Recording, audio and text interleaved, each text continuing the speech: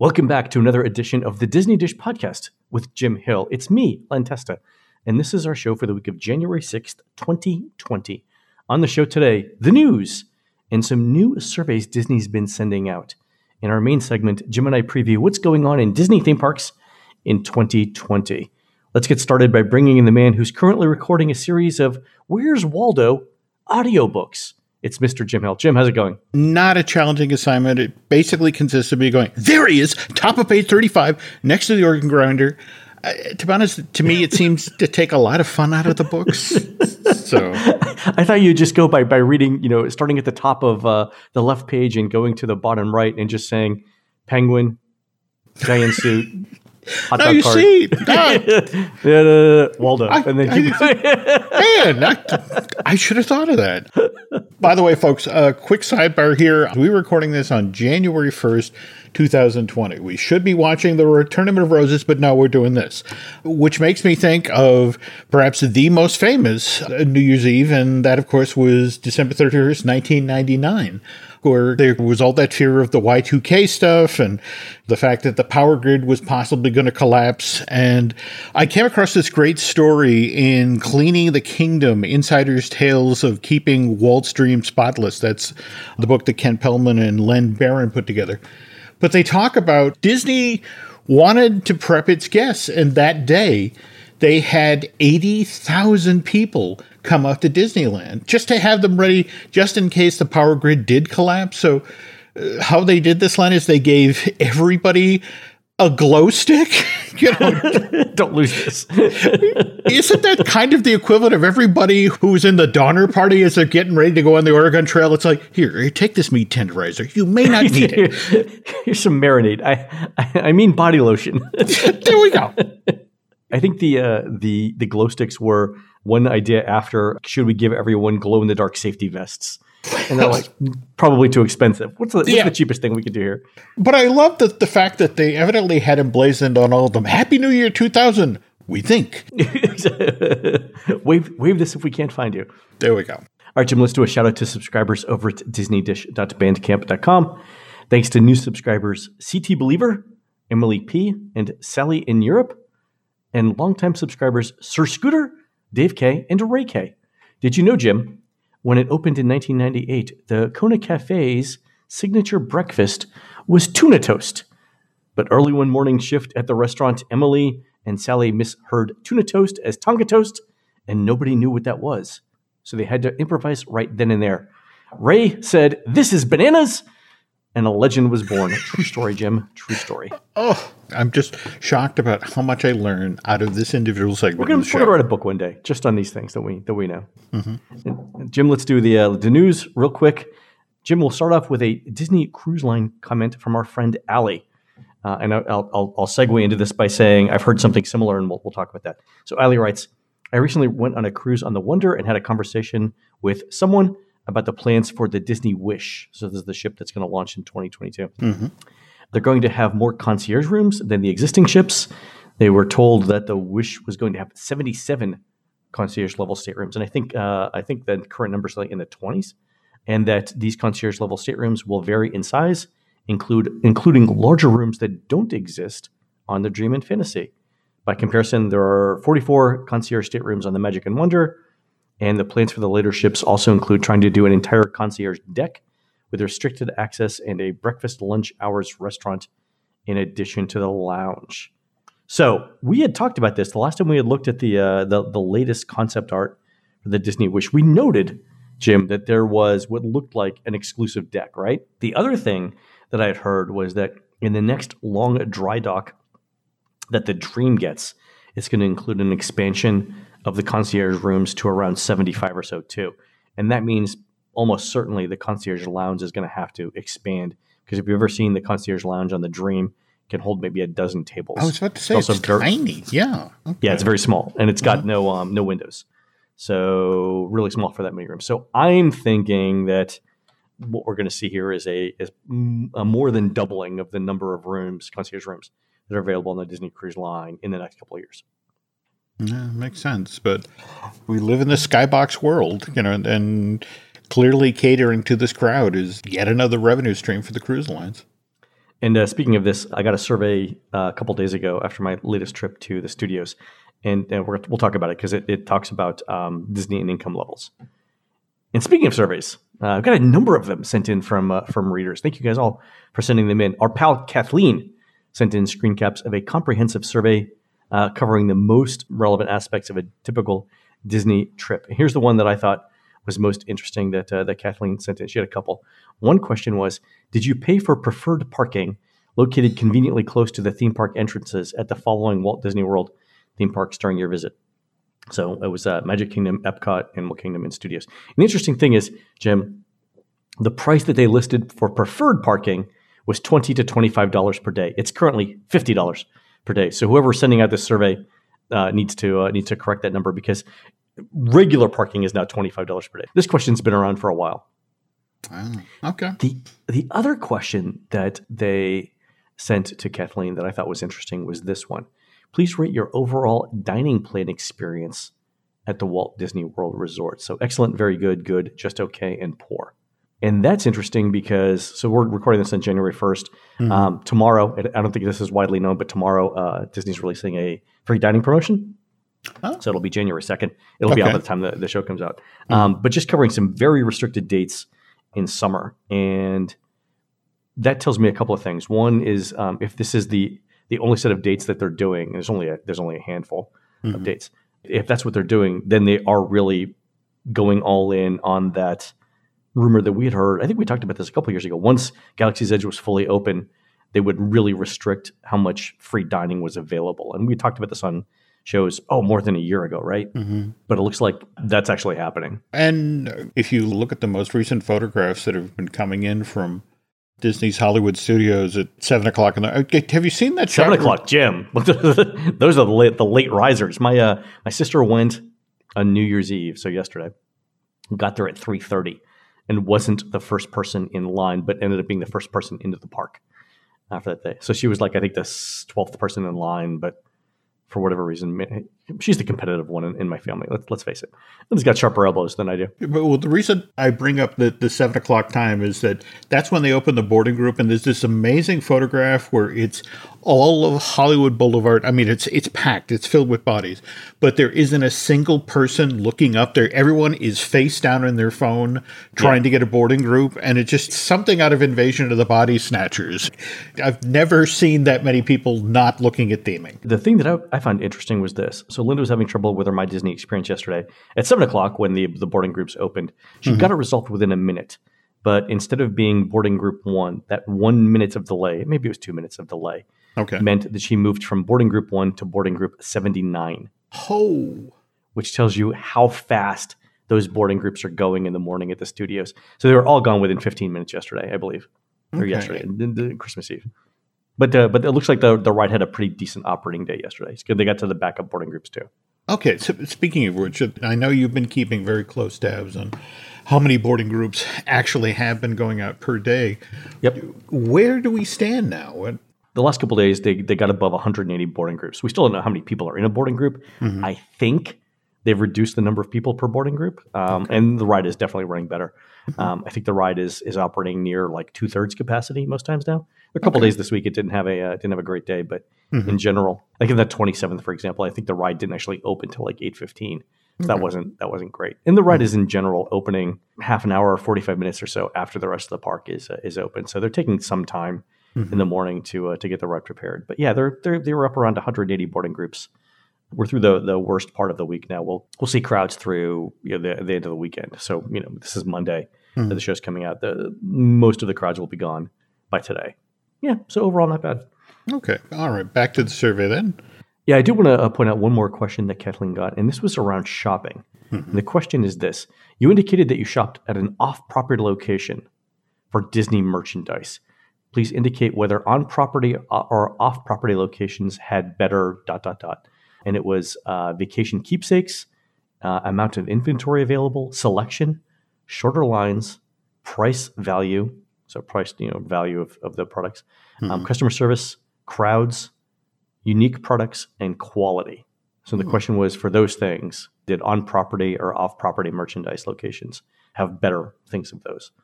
So they're trying to figure out why people shop for Disney stuff offsite. My guess is that it's going to be price on that thing.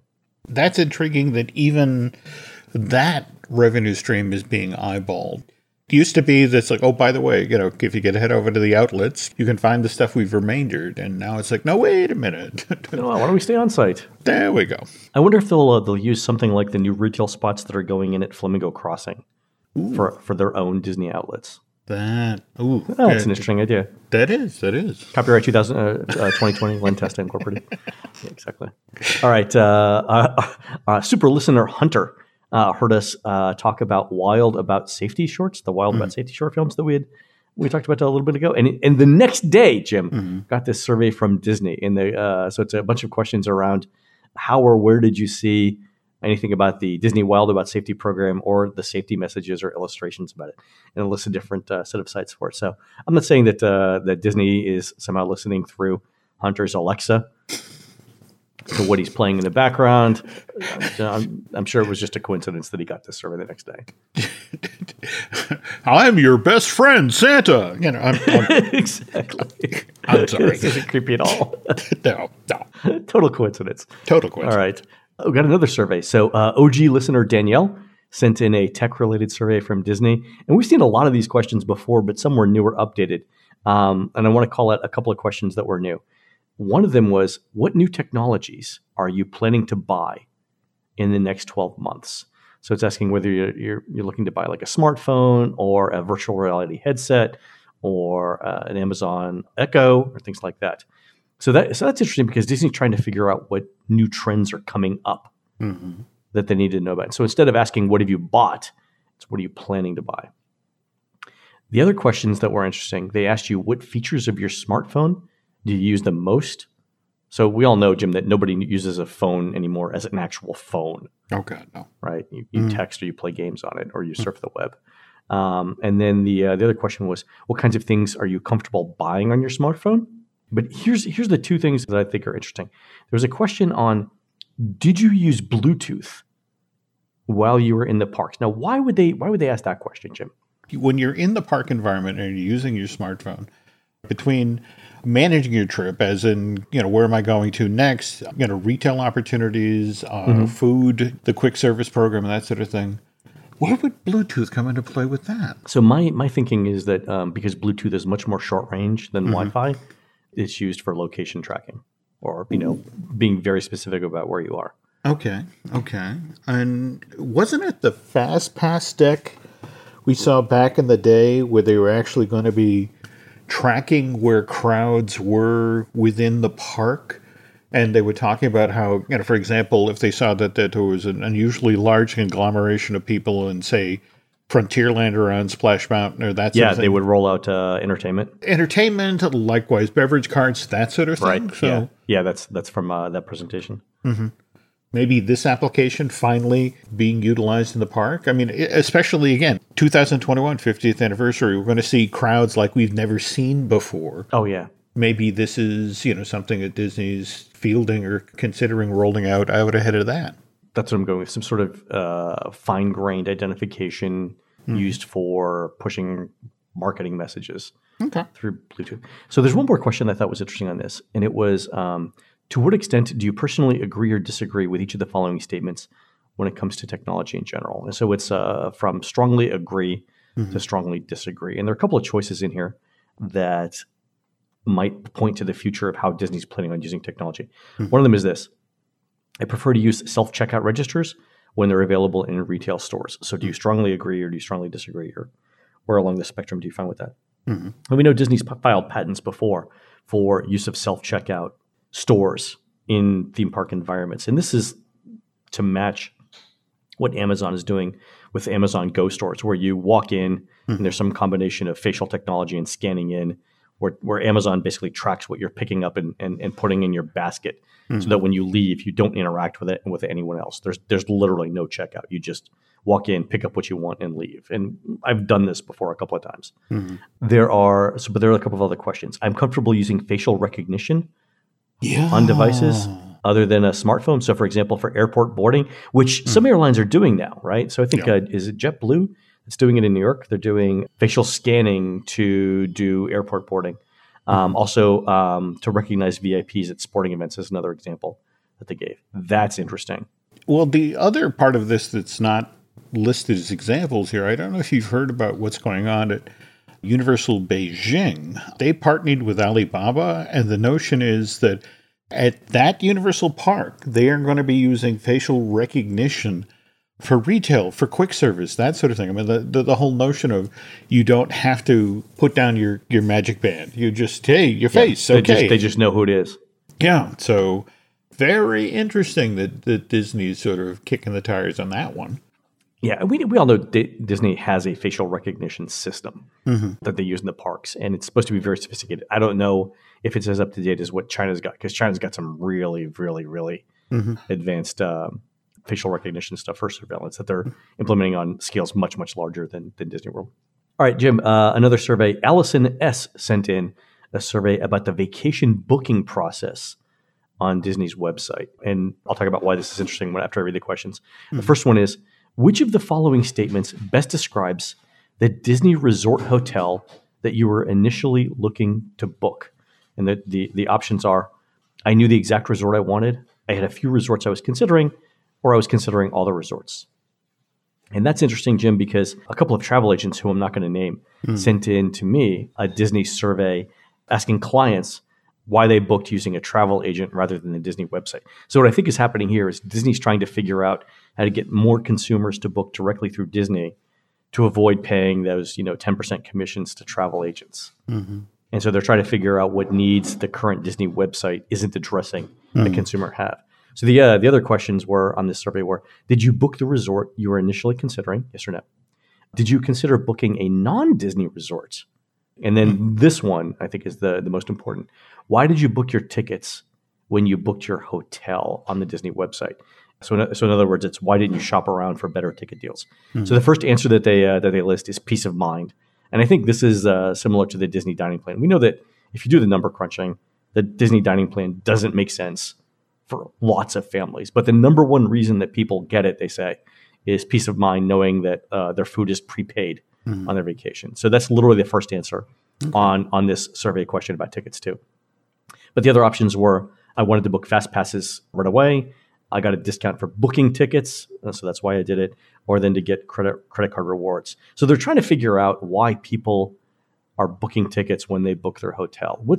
Is this so they're making sure that they capture every bit of ticket sales that they've got? For most of the people who listen to this podcast, they're pros. They've been to Disney a bunch of times. They know the rope, so to speak. But face it, there's a large part of humanity that is intimidated by the Disney. It's one of the most complicated vacations you could possibly book. Circling back to a Hollywood Boulevard full of people face down on their phone getting boarding groups. Where boarding groups are available for exactly 15 minutes a day. Yeah, sure.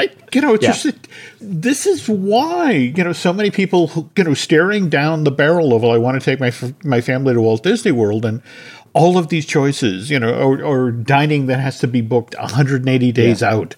This is why they run into the arms of travel agents. It's exactly why. So I think I told you the story. Actually, no, I haven't told you this one yet. So I was at Magic Kingdom a couple days ago, waiting for the park to open, and the people behind me had just got off the plane and came directly to Walt Disney World, to the Magic Kingdom. So their bags were being dropped off by Magic Express. They didn't even go to the room. They got up at the resort and walked to the Magic Kingdom or whatever they did. So I asked them, what they had booked in terms of fast passes and restaurants. Absolutely nothing. So they were coming during the busiest time of the week, the year. They knew that it was going to be crowded, but I don't think they realized how crowded it was, and they thought that they would just get dining reservations as they went along. You have a better chance of catching wildlife and grilling it on Main Street than you do actually getting a restaurant reservation this week. But yeah. Did you at least talk to them? Look, just go back to the airport.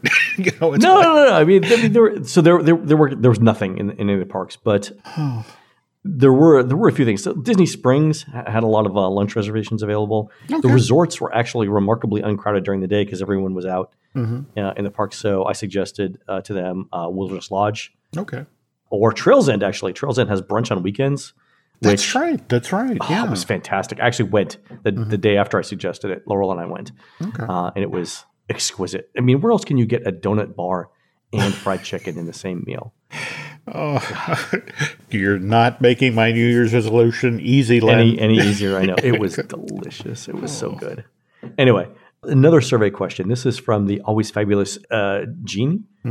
So this was, she went to the Magic Kingdom and got a survey about dining questions. So I want to actually ask our listeners this question. What types of restaurants were you hoping to find more of, but couldn't? So here are your choices, listeners. Pan-Asian or sushi, steakhouse, Greek or Mediterranean, a New York-style deli, gourmet hamburgers, a pub-type of restaurant serving handcrafted microbrews, pizza. Like, who goes to the Magic Kingdom and says, I can't find pizza? That's strange. Well, again, you have to have the guide dog. You have to show the guide dog. Look, find that. So, right. Mexican, vegetarian or vegan, breakfast food, Southern Italian, so featuring traditional red sauce pastas and grilled dishes, which tells me that someone who came up with the survey did not know that Tony's Town Square existed, or that they did and didn't consider it actual Italian. Anyway, barbecue, a farm-to-table type restaurant featuring super fresh, locally grown ingredients, tapas, where the whole table shares a number of smaller appetizer-sized dishes, Brazilian steakhouse, or other. That's a really wide range, isn't it? I agree. And specifically that somebody went to the Magic Kingdom and got this survey. How would you fit a farm-to-table themed restaurant in the Magic Kingdom? Are there any Disney characters that work on a farm? Well, there's Clara Cluck, but it kind of opens in an entirely unfortunate storyline, Len. You want eggs? Hang on. Yeah, Which Disney characters would you have in a farm-to-table type restaurant? Oh, God. Whenever I look at a survey like this, it's like, okay, what's coming off the table to make room for this? Okay, so you mentioned that, and that's where I was going with this. So all this week that I've been in the parks, the Tomorrowland Terrace restaurant has been closed, and that's super unusual for this time of year. Like, why wouldn't that be open? And I'm thinking that's got to be a prime opportunity. Because, I mean, they're using half of it for fireworks, dessert party viewing spaces, right? But the other half of the restaurant literally isn't being used. And we know that Disney is now willing to demolish huge chunks of a park to provide multi-story dining / entertainment venues, because they're doing that at Epcot, right?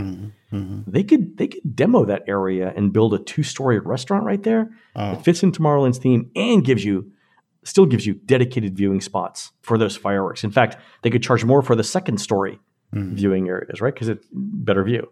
Absolutely. Mind you, every so often they have to clear a path. Tinkerbell's coming in, but beyond that, enjoy your cupcake. So, but wow, no, that's an excellent idea, and more to the point, that hell, I remember back in '94 when they were proposing building the Astronomers Club there, where again, the whole notion of a theme dining in that space. But yeah, that honestly, that is one of the most underutilized pieces of real estate in the parks. And no, that would be an absolute killer spot for a decent multi-story restaurant. All right, so this is our question for listeners this week. You can post it to us on Twitter or social media.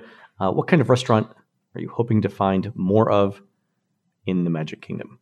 All right, Jim. So in addition to our listeners, I actually got a survey after one of my visits to Disney's Hollywood Studios a couple days ago. And this one was huge. It was almost 100 questions. I'm not going to go through all 100 questions. I will pull out the big ones here. Okay. So question number 87 was, which of the following would have been your preferred choice in order to ride Star Wars Ride of the Resistance? So 3 choices. I prefer a virtual queue that allows me to do other things in the park, even if I can't choose when I will ride. Or a combination of limited Disney FastPass Plus selections and a traditional standby line. Or I prefer everyone wait in a traditional standby line, even if I have to wait a long time. That's interesting. No, absolutely. Which tells you a lot about what's going on in guest relations. Yeah, exactly. Yeah. Okay. So what would you pick on that one? Virtual queue, combination of fast pass and a traditional line, or that everyone wait in a standby line? Because I asked Laurel this question, and I'll tell you her answer when we're done. I just don't know if you can make this omelet. It looks like the virtual queue really has to be the way to go, because if you go with the traditional line and you have an attraction like this with that level of operational issues, and you have to dump the queue, 2 and 3 times a day, rather than, okay, let's do a cold stop. Oh, we fixed this tech. Think about just having to hand out that many, fast passes to come back. The manpower you have to dedicate to this issue. How did Laurel land, though? Laurel said she preferred a combination of fast pass and traditional standby line. So basically, run it like you do every other headliner. But your point, with the ride's current operational difficulties, where it's not running at 100% capacity, you run into that problem of having to satisfy everyone with a fast pass, and then the people that are left in the traditional standby line are looking at possibly multi-hour waits to ride. So I think to your point, until this thing is running at 100% capacity and the popularity dies down, we're going to see virtual queue boarding groups for a long time. And I expect that for at least the next couple of months. I would be shocked if Disney switched over to FastPass anytime soon. No, I think you're dead on, which is why in California that Spider-Man ride can't open fast enough. Oh, right. Yeah, we'll talk about that in our preview. All right, so one more question that I thought was interesting was this. They asked a household income question, and it was this. Please indicate your total annual household income in U.S. dollars. And there were 13 choices, one of which was prefer not to answer. So 12 categories. So the first one was under $40,000. So that encapsulate that one choice under $40,000. I cross-referenced, by the way, each of these categories with the Census Bureau's household income by percentiles. So that one choice under $40,000 represents 32% of American households. So right off the top, if you're in the bottom third of American households by income, Disney lumps you all into one group. The next choice is $40,000 to $59,999. Then the next one after that is up to $80,000, so $60,000 to $80,000. That one, up to $80K, represents 60% of American households. So remember, there are 12 choices. The first 3 cover 60% of Americans. Disney doesn't care. Okay. So the first 5 choices up to the next choice is so it's 40 to 60, 60 to 80, 80 to 100, 100 to 125. Those first 5 choices up to 125K represent 78% of American households. So we're not even halfway through the choices, and Disney's already lumped the bottom basic 80% of Americans into that. So this is what it means, right? And we've said this for a while. Disney's really concentrating on the top 20% of Americans by household. And this is where they're getting super granular. So the next set of choices subdivide that 20% of Americans into 7 separate categories. So the next choice is 125K to 149K. That only represents about 5% of American households. So 5% of American households get their own choice. Well, remember, 80% of Americans are covered in the first 5 choices. The next choice is 150 to 175,000. That represents 4% of Americans. The next choice is 175K to 200K. That represents 3% of Americans. The 200 to 300,000 choice represents 5% of Americans. So that's actually a fairly wide chunk. But then the top 1.5% of all Americans get their own set of choices. There's one group for 300K to 400K. Again, 1.5% of all Americans. 400K to 500K represents the top 1.5% of all Americans. And then 500K or one more is well within the top 1%. So let me just sum this up. There are as many categories in Disney's surveys covering the top 2% of wealthy American households as there are covering the bottom 70% of American households. To bring things full circle, and you wonder why the Wish is supposedly going to have a deck that's entirely concierge? Yeah, that's it. Wait, here's why. Yeah, that's it exactly. Yeah, but it's really interesting to see it because it tells you the segments that Disney's interested in, right? So my guess is there are probably different marketing messages. Oh, no doubt. But at the same time, it makes me a little crazy. I mean, again, we've talked about previously on the show the notion of, The carousel at Disneyland that Walt fought, the notion of them raising the price on that. It's like, no, it's 10 cents because everybody has 10 cents. They can get on the carousel. And when I look at the 5,000K, it's like, well, yeah, that category, they can buy their own carousel. Exactly. You laugh. I'm told that the Christmas entertainment at Golden Oak, so Disney's on-site home community, right? Where I think homes start at 1.5 million. Oh yes, and go up. Their entertainment at the for the Christmas festival, somebody brought in a carousel. Good night, folks. As one does, right? There we go. All right, folks. We're going to take a quick commercial break. When we come back, Jim and I talk about what's happening in Disney theme parks in 2020. We'll be right back.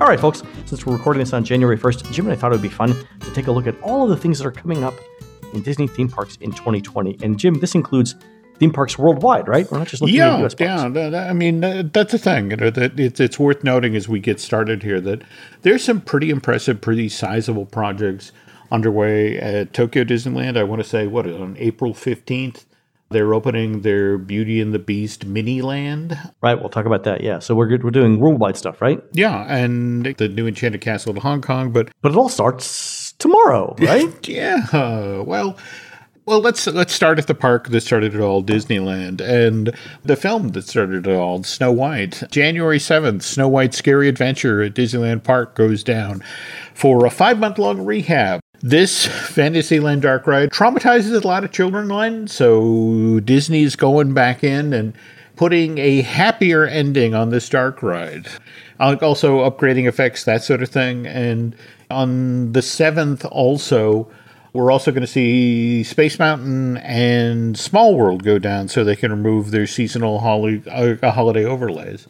Jump ahead 10 days, January 17th. And Rise of the Resistance opens at Disneyland Park. And they're applying every lesson that's been learned out in Orlando since since the 5th of December. Same window of time because, January is perceived as winter out in Southern California. So, people are less likely to get on anything that goes out and goes around the rivers of America. So this is when both the Mark Twain and the Columbia will go down for extended rehabs. Same exact day, though, January 17th at Walt Disney World, we get our third annual Epcot International Festival of the Arts underway. And I think, as we mentioned previously, we get 3 brand new films debuting on that same day. We get Awesome Planet at the Land, The Beauty and the Beast Sing-Along, and Canada Far and Wide. And then we go ahead 4 days, January 21st, and this is finally when Haunted Mansion Holiday goes down at Disneyland. As well, we were just talking carousels. This is where King Arthur's Carousel goes down for a lengthy rehab itself. Now, Haunted Mansion, normally what happens is there's like a 3 to 5 week turnaround and the attraction is then open to the public again, and that's not the case. We probably won't see Mansion reopen till almost the summer of 2020, and that's largely because this is such a hugely popular attraction, and the seasonal overlay, Haunted Mansion Holiday, is even more popular. They just haven't been able to do a rehab of size in years. So it's like, really? Okay, we got to bite the bullet. We just got past the 50th anniversary celebration of Mansion this past summer. And so it's like, okay, we got to do it. So this is when it goes down. This is when they do years of neglected work. And hopefully we'll see something really special when it comes back online this summer. Other thing worth noting is that Project Stardust, all of the work that had been done at Disneyland to sort of make it that much easier for the crowds that were trying to get back to Black Spire Outpost to make it through the park. We'll see the very last chunk of that, which involves redesigning the entrance to Tomorrowland. They've done some of the work. They'll finish it up after the Christmas crowds go away. It makes sense. Now, January 25th through February 8th is the Chinese New Year. And Disney California Adventure, for a couple of years now, has done some special seasonal entertainment offerings in the Pacific Gardens Park section of the park. And that's right next to Pixar Pier these days. And Disney has decided that they're going to take this opportunity to promote the Mulan live-action reboot, which is not going to arrive in theaters till March 27th of this year. So I didn't know there's a live-action reboot of Mulan coming. Oh, yeah. The trailer dropped about 2 weeks ago. Well worth seeking out. I forget who I was talking with. They were talking about how they're getting tired of these Disney live-action reboots. Yeah, I mean, I realized Jon Favreau Lion King made over $1 billion, but was it really necessary? On the other hand, he was talking about the fact that he saw this Mulan trailer and he said, that looks great. That's a movie I really want to see. Speaking of that, when is Jungle Book coming out? The one with The Rock? Oh, Jungle Cruise. That is actually July of this year. In fact, hang on. Okay. July 24th, 2020.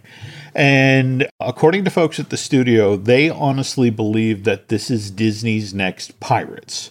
That there's potential here between Dwayne Johnson and Emily Blunt's characters.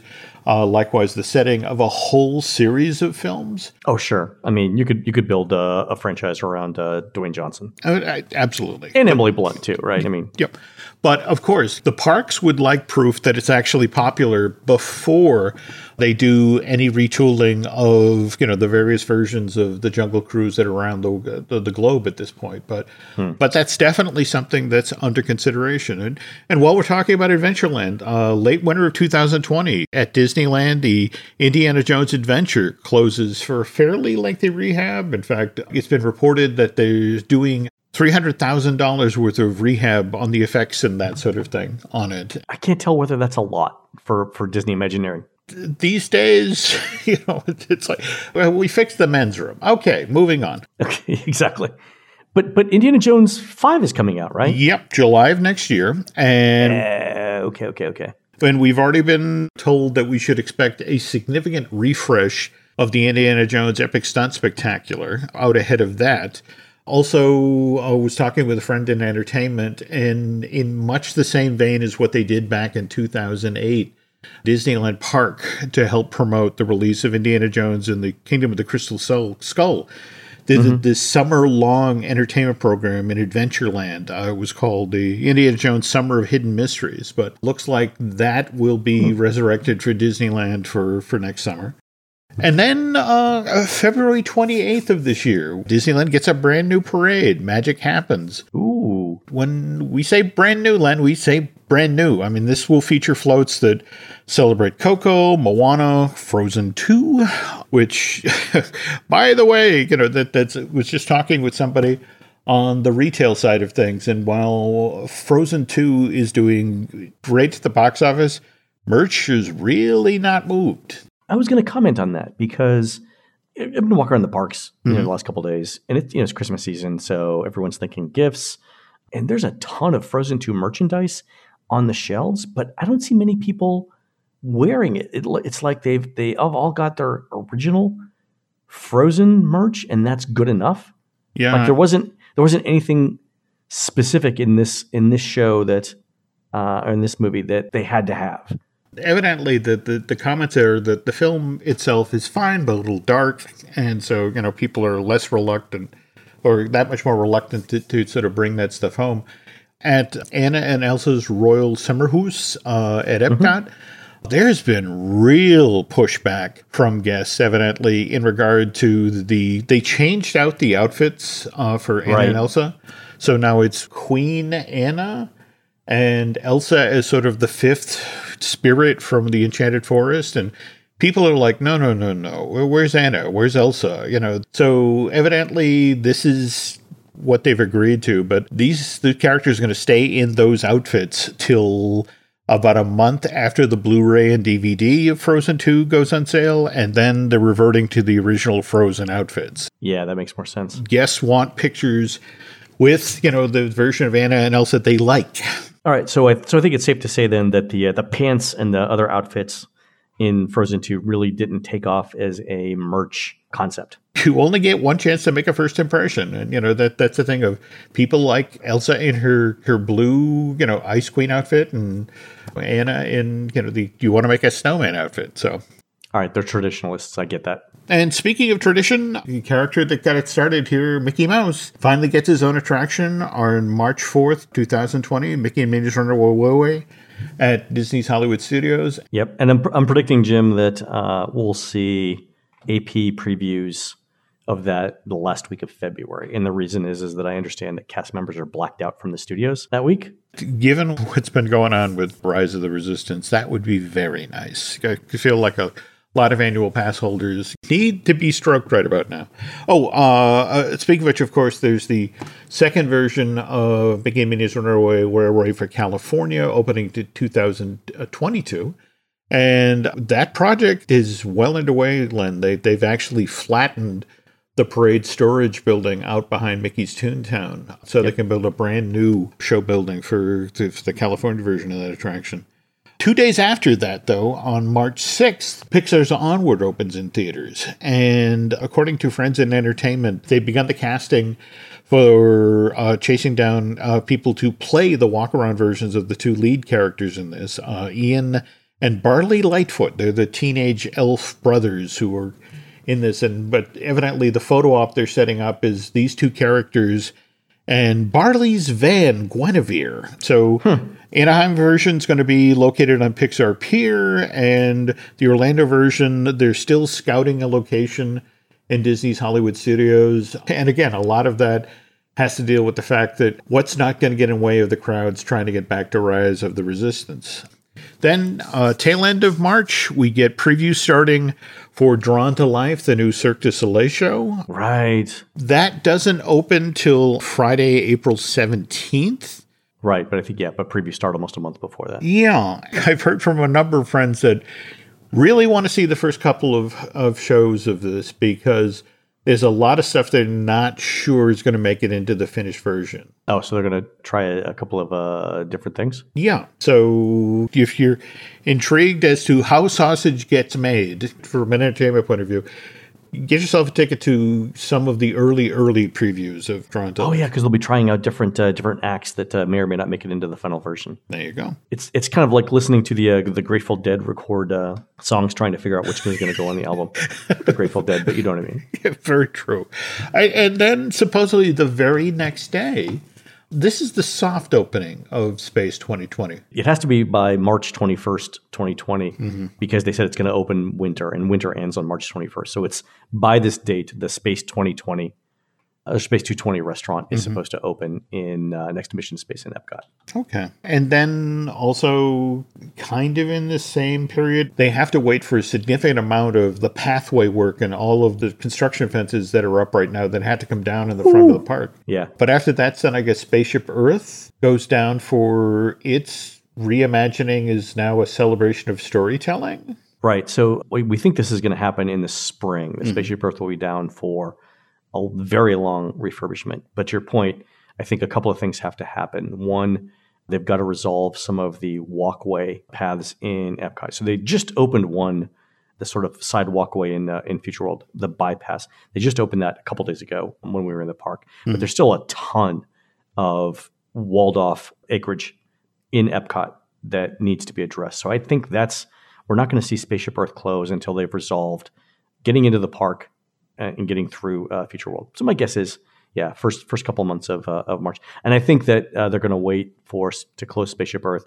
until Space 220 is open to give people, it's not exactly the same thing, but to give people something else. And we opened this, and by the way, we closed this. So to keep the number of things sort of even.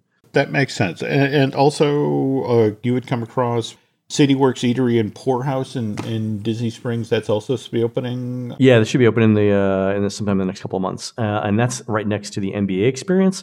And they want that open before the opening of Cirque du Soleil because it's on the corner between NBA Experience and Cirque du Soleil. It's the place that people will go before the show for a quick drink, and it'll be the place that people come out and grab a drink afterwards. So I'm thinking like House of Blues is going to see a bump from the new Cirque du Soleil show, as well as this beer themed place at Disney Springs. Well, that makes sense. Now, what doesn't make sense is, face it. Now, you and I heard the same thing last year when Epcot Forever opened on October 1st. Right. We heard it was going to run for a year.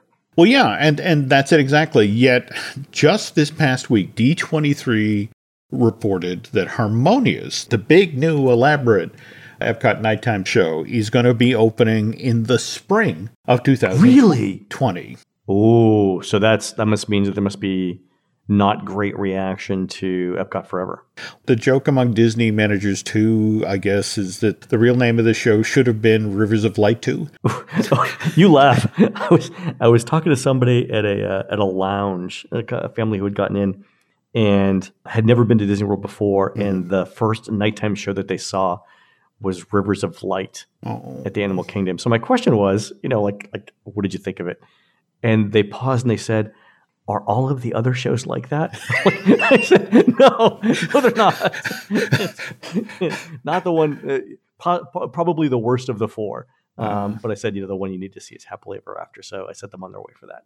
So Epcot Forever is not doing well. No, that evidently it surveys poorly, and you understand the ripple effect there. When it's not getting the buzz that it should, it means that the restaurants immediately around World Showcase aren't doing the business exactly right. No one's staying late for dinner. Wow, that is surprising to me. Okay, it's mildly surprising. We knew that Epcot Forever was trying to do two things. Number one, fan service, right? It was to all of us who really like the original Epcot. They were throwing us a bone and saying that here's your tribute to classic Epcot. But then the second part of it was to sort of preview what's going to happen to Epcot. So the tie-in using a whole new world from Aladdin to think about what's going on. But that's super interesting. Yeah, you're right. I'm looking at the surveys. And I just want to caution folks that, as Len just mentioned with Space 220 having to open March 21st, because that's beginning of spring, D23, the fact that it said opening in spring, that's a large range of dates. That's March 21st to June 21st. June, yeah, March through June, yeah. So just be interesting to see where the opening of this new show lands. Oh, you're right. It's just barely getting better survey responses than Rivers of Light. So Rivers of Light is averaging just under 4 stars out of 5 on our surveys. And Epcot Forever is exactly 4 stars for every age group. Let's see what Happily Ever After is real quick. I think Happily is the highest rated thing. Okay. I got to tell you, though, having reached out to a friend in operations about this, getting clarification that this was the first that he'd heard of it. And he was sort of, it's like, oh my God, because it's like if we open Harmonious, the closer we get to the summer, we are literally in the middle of building that island in the sky thing that straddles. Oh, right. And it's just sort of like, you're going to put a brand new show in. We just cleared, one clog at the front of the park around Spaceship Earth, and now we're going to have this giant clog in the middle of the space that most people travel to get to a nighttime show at Epcot. Oh, that's right. They're going to have to bring out those construction walls for that as well. Huh. Just be aware, folks, this is a work in progress, and that there is going to be some pushback, from the folks who actually have to get all this stuff built and ready for the 50th anniversary. Wow. Okay, so that move up for Harmonious, I think, is going to be sort of the big unreported or lightly reported news right now. It's really because Epcot Forever is not playing well with audiences. To your point, it's polling almost exactly where Rivers of Light is. And really, there are two clusters of survey results for the nighttime entertainment. There is Fantasmic and Happily Ever After, which get 4.5 stars or above from virtually every age group that we survey. And then 4 stars, which is about average for all the attractions in those parks for Rivers of Light and Epcot Forever. So it's just average. That's interesting. All right. We learned something there today, Jim, about ourselves, each other. There's a part of me that I dearly hope D23 is wrong about this, because it's like, I just feel for those poor guys who, have to build the island in the sky and have to be so far along with the steel before, even the Harmonious opening and the original Harmonious opening, October of next year. But anyway, speaking of things that are potentially opening in the spring of 2020, we have the Black Widow movie opening in theaters May 1st, 2020. They're planning a dedicated meet and greet for this Marvel Cinematic Universe character. It's going to be located in Hollywoodland at Disney's California Adventure.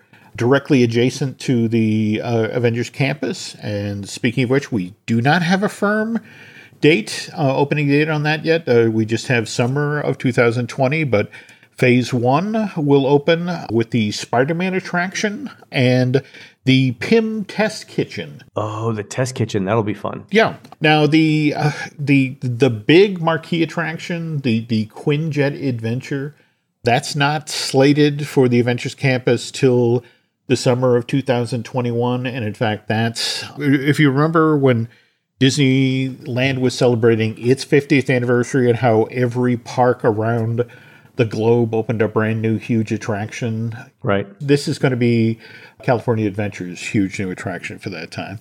And again, summer of 2020, we have Remy's Ratatouille Adventure. That's basically a clone of the attraction that opened at Disneyland Paris back in July of 2014. Super popular. Yep. You had mentioned now the Grand Floridian Walkway. To the Magic Kingdom, right? Yeah, so that's the target now, having that ready, up and running by this summer? So it's my guess. Laurel and I went over to the Grand Floridian a couple days ago to see how construction was progressing there. And so we're interested in two things. One, how far along the walkway and the bridge construction has got. But number two, where specifically that walkway is going to enter the Grand Floridian. So if you recall the map, you know, there's a marina at the tip of the Grand Floridian where there's Narcoossee's, the marina, and then what is it? Sugar Key. What's the building that's there? Conch K is the closest to that tip, but that's actually on a peninsula, and so I don't think the walkway is going to go there.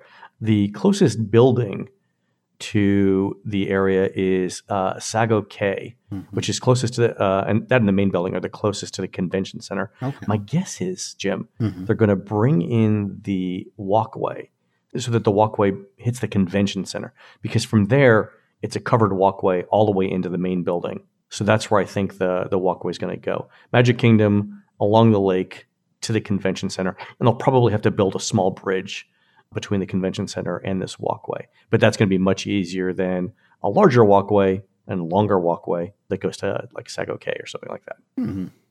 That's going to be interesting because again, if you think about what goes on in that convention space, the fact that at least a couple of times during the day, that's going to see fairly significant traffic.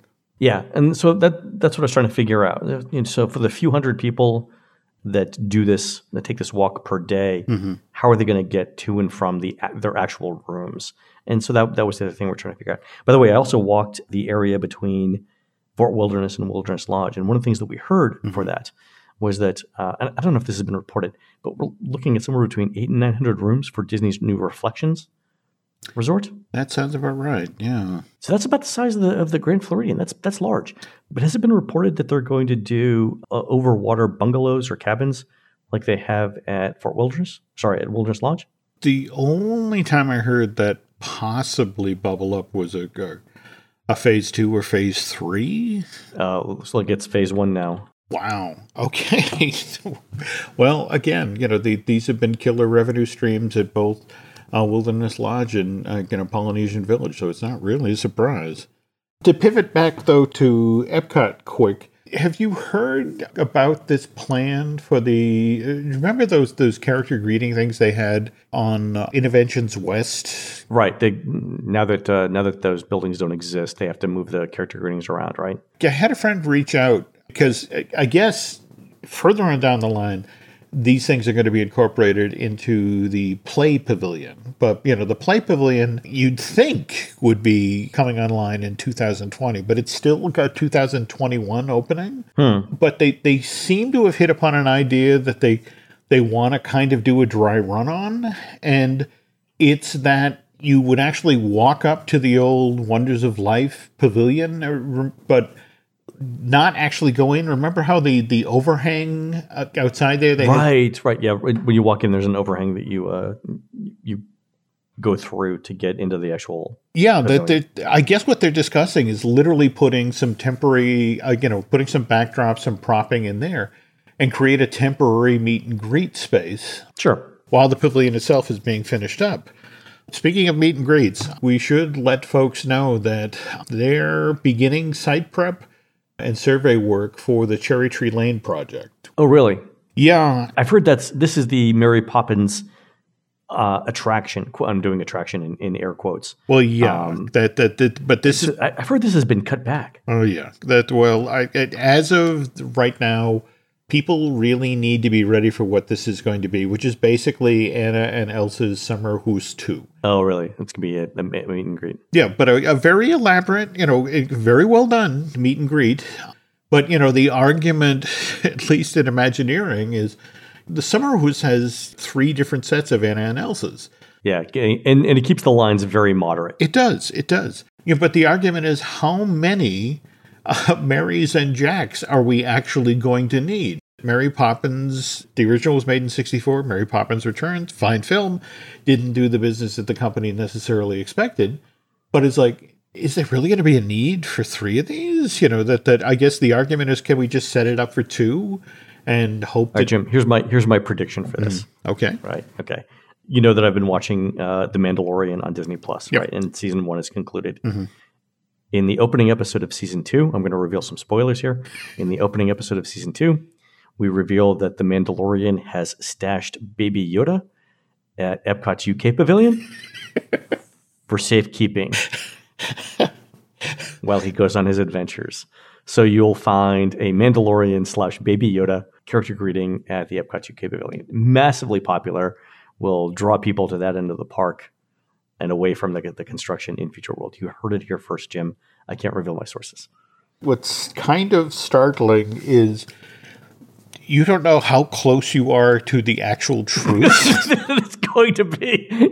I got to say, I spoke with someone, and I can't mention who, in the industry who told some excellent stories about Baby Yoda.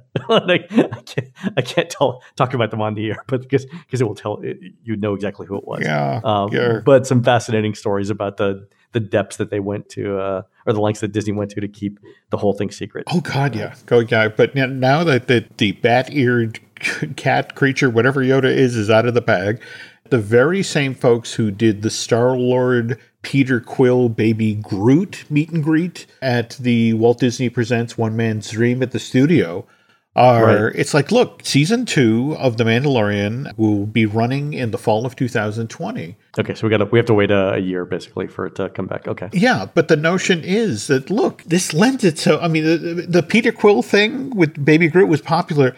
This will have lines out the door, and that we. Oh, it'll be a whole different thing. Yeah. Can you imagine if they do an animatronic Baby Groot that you can hold and it does things? Oh, that would be killer. But starting in the fall of 2020, we are going to see Disney Plus properties popping up in the parks. I mean, for example, in the fall of 2020, we have the Falcon and the Winter Soldier series debuting on Disney Plus. And to support these 6 episodes that they're making, they're going to have these characters doing meet and greets at the Adventure Campus at Disney's California Adventure.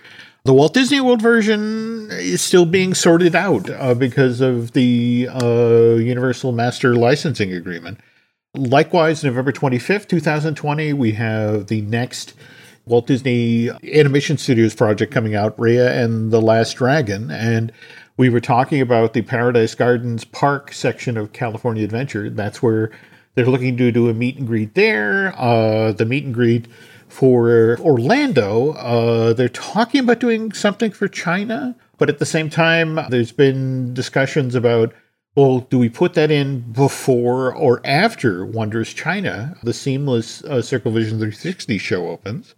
Beyond that, I've been told that the Star Wars Galactic Star Cruiser Hotel will be far enough along by the fall of 2020 that they're going to be bringing carefully recruited groups of cast members through to test the 2-day cruise experience. They really, really, really want to make sure that all parts of this work before guests start getting in there. Oh, yeah. I mean, especially at those rates, you got to make sure it goes absolutely smooth. And the other thing, on the heels of this past summer with Galaxy's Edge, the pressure is on for the Tron Light Cycle Power Run. Likewise, Guardians of the Galaxy Cosmic Rewind. So I was just told this by a veteran Imagineer. It's like, because it's so crucial for the promotion of the 50th anniversary that these attractions work and, it can run, 16, 18 hours a day, that sort of thing. Right.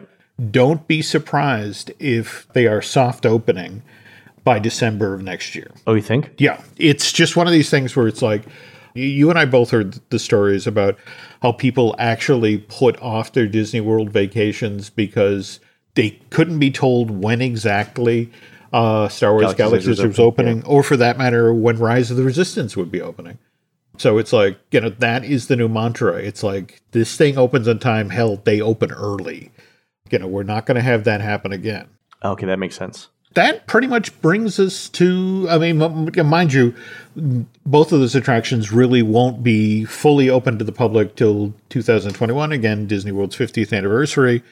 But again, there's a lot of other stuff going at the same time. We've got that brand new 12-story DVC unit that's being built next to the Disneyland Hotel, 350 rooms. They're building on top of the old on-site laundry that's going to be torn down and shortly, and hotels going up there. Oh, so separate hasn't started yet. Yeah, so we're going to have a lot to talk about in 2020 into 2021, and oh yeah, tons of stuff going on. We didn't even mention the hotel room refurbishments that are going on at Walt Disney World. Mm-hmm. So we know that All-Star Music rooms are now getting the refurbishments that are happening at movies and at Pop. Saratoga Springs is supposed to get a huge redo, and it's about time for that as well. Beatrix, the sort of upscale Panera restaurant, I think might open in 2020 at Disney Springs. Okay, yeah. I said it's going to be better than that. I undersold it, but okay. And also we should have a date for the Disney Genie app sometime in 2020. Yeah. So we'll see about that too. Lots of stuff to talk about, Jim. That it is. I'm looking forward to it. All right, folks, that's going to do it for the Disney Dish show today. Please head on over to disneydish.bandcamp.com, where you'll find exclusive shows never before heard on iTunes. We're produced fabulously by Aaron Adams, who's giving architecture tours of Essex House and the Marlin at next week's Miami Beach Art Deco Weekend Festival in beautiful Miami Beach, Florida. Don't tell anyone, but Aaron's hosting the after party at the Versace Mansion, which you all knew. Use the code word Aaron sent me at the gate to get in. Also, please go onto iTunes and rate our show and tell us what you'd like to hear next. For Jim, this is Len. We'll see you on the next show.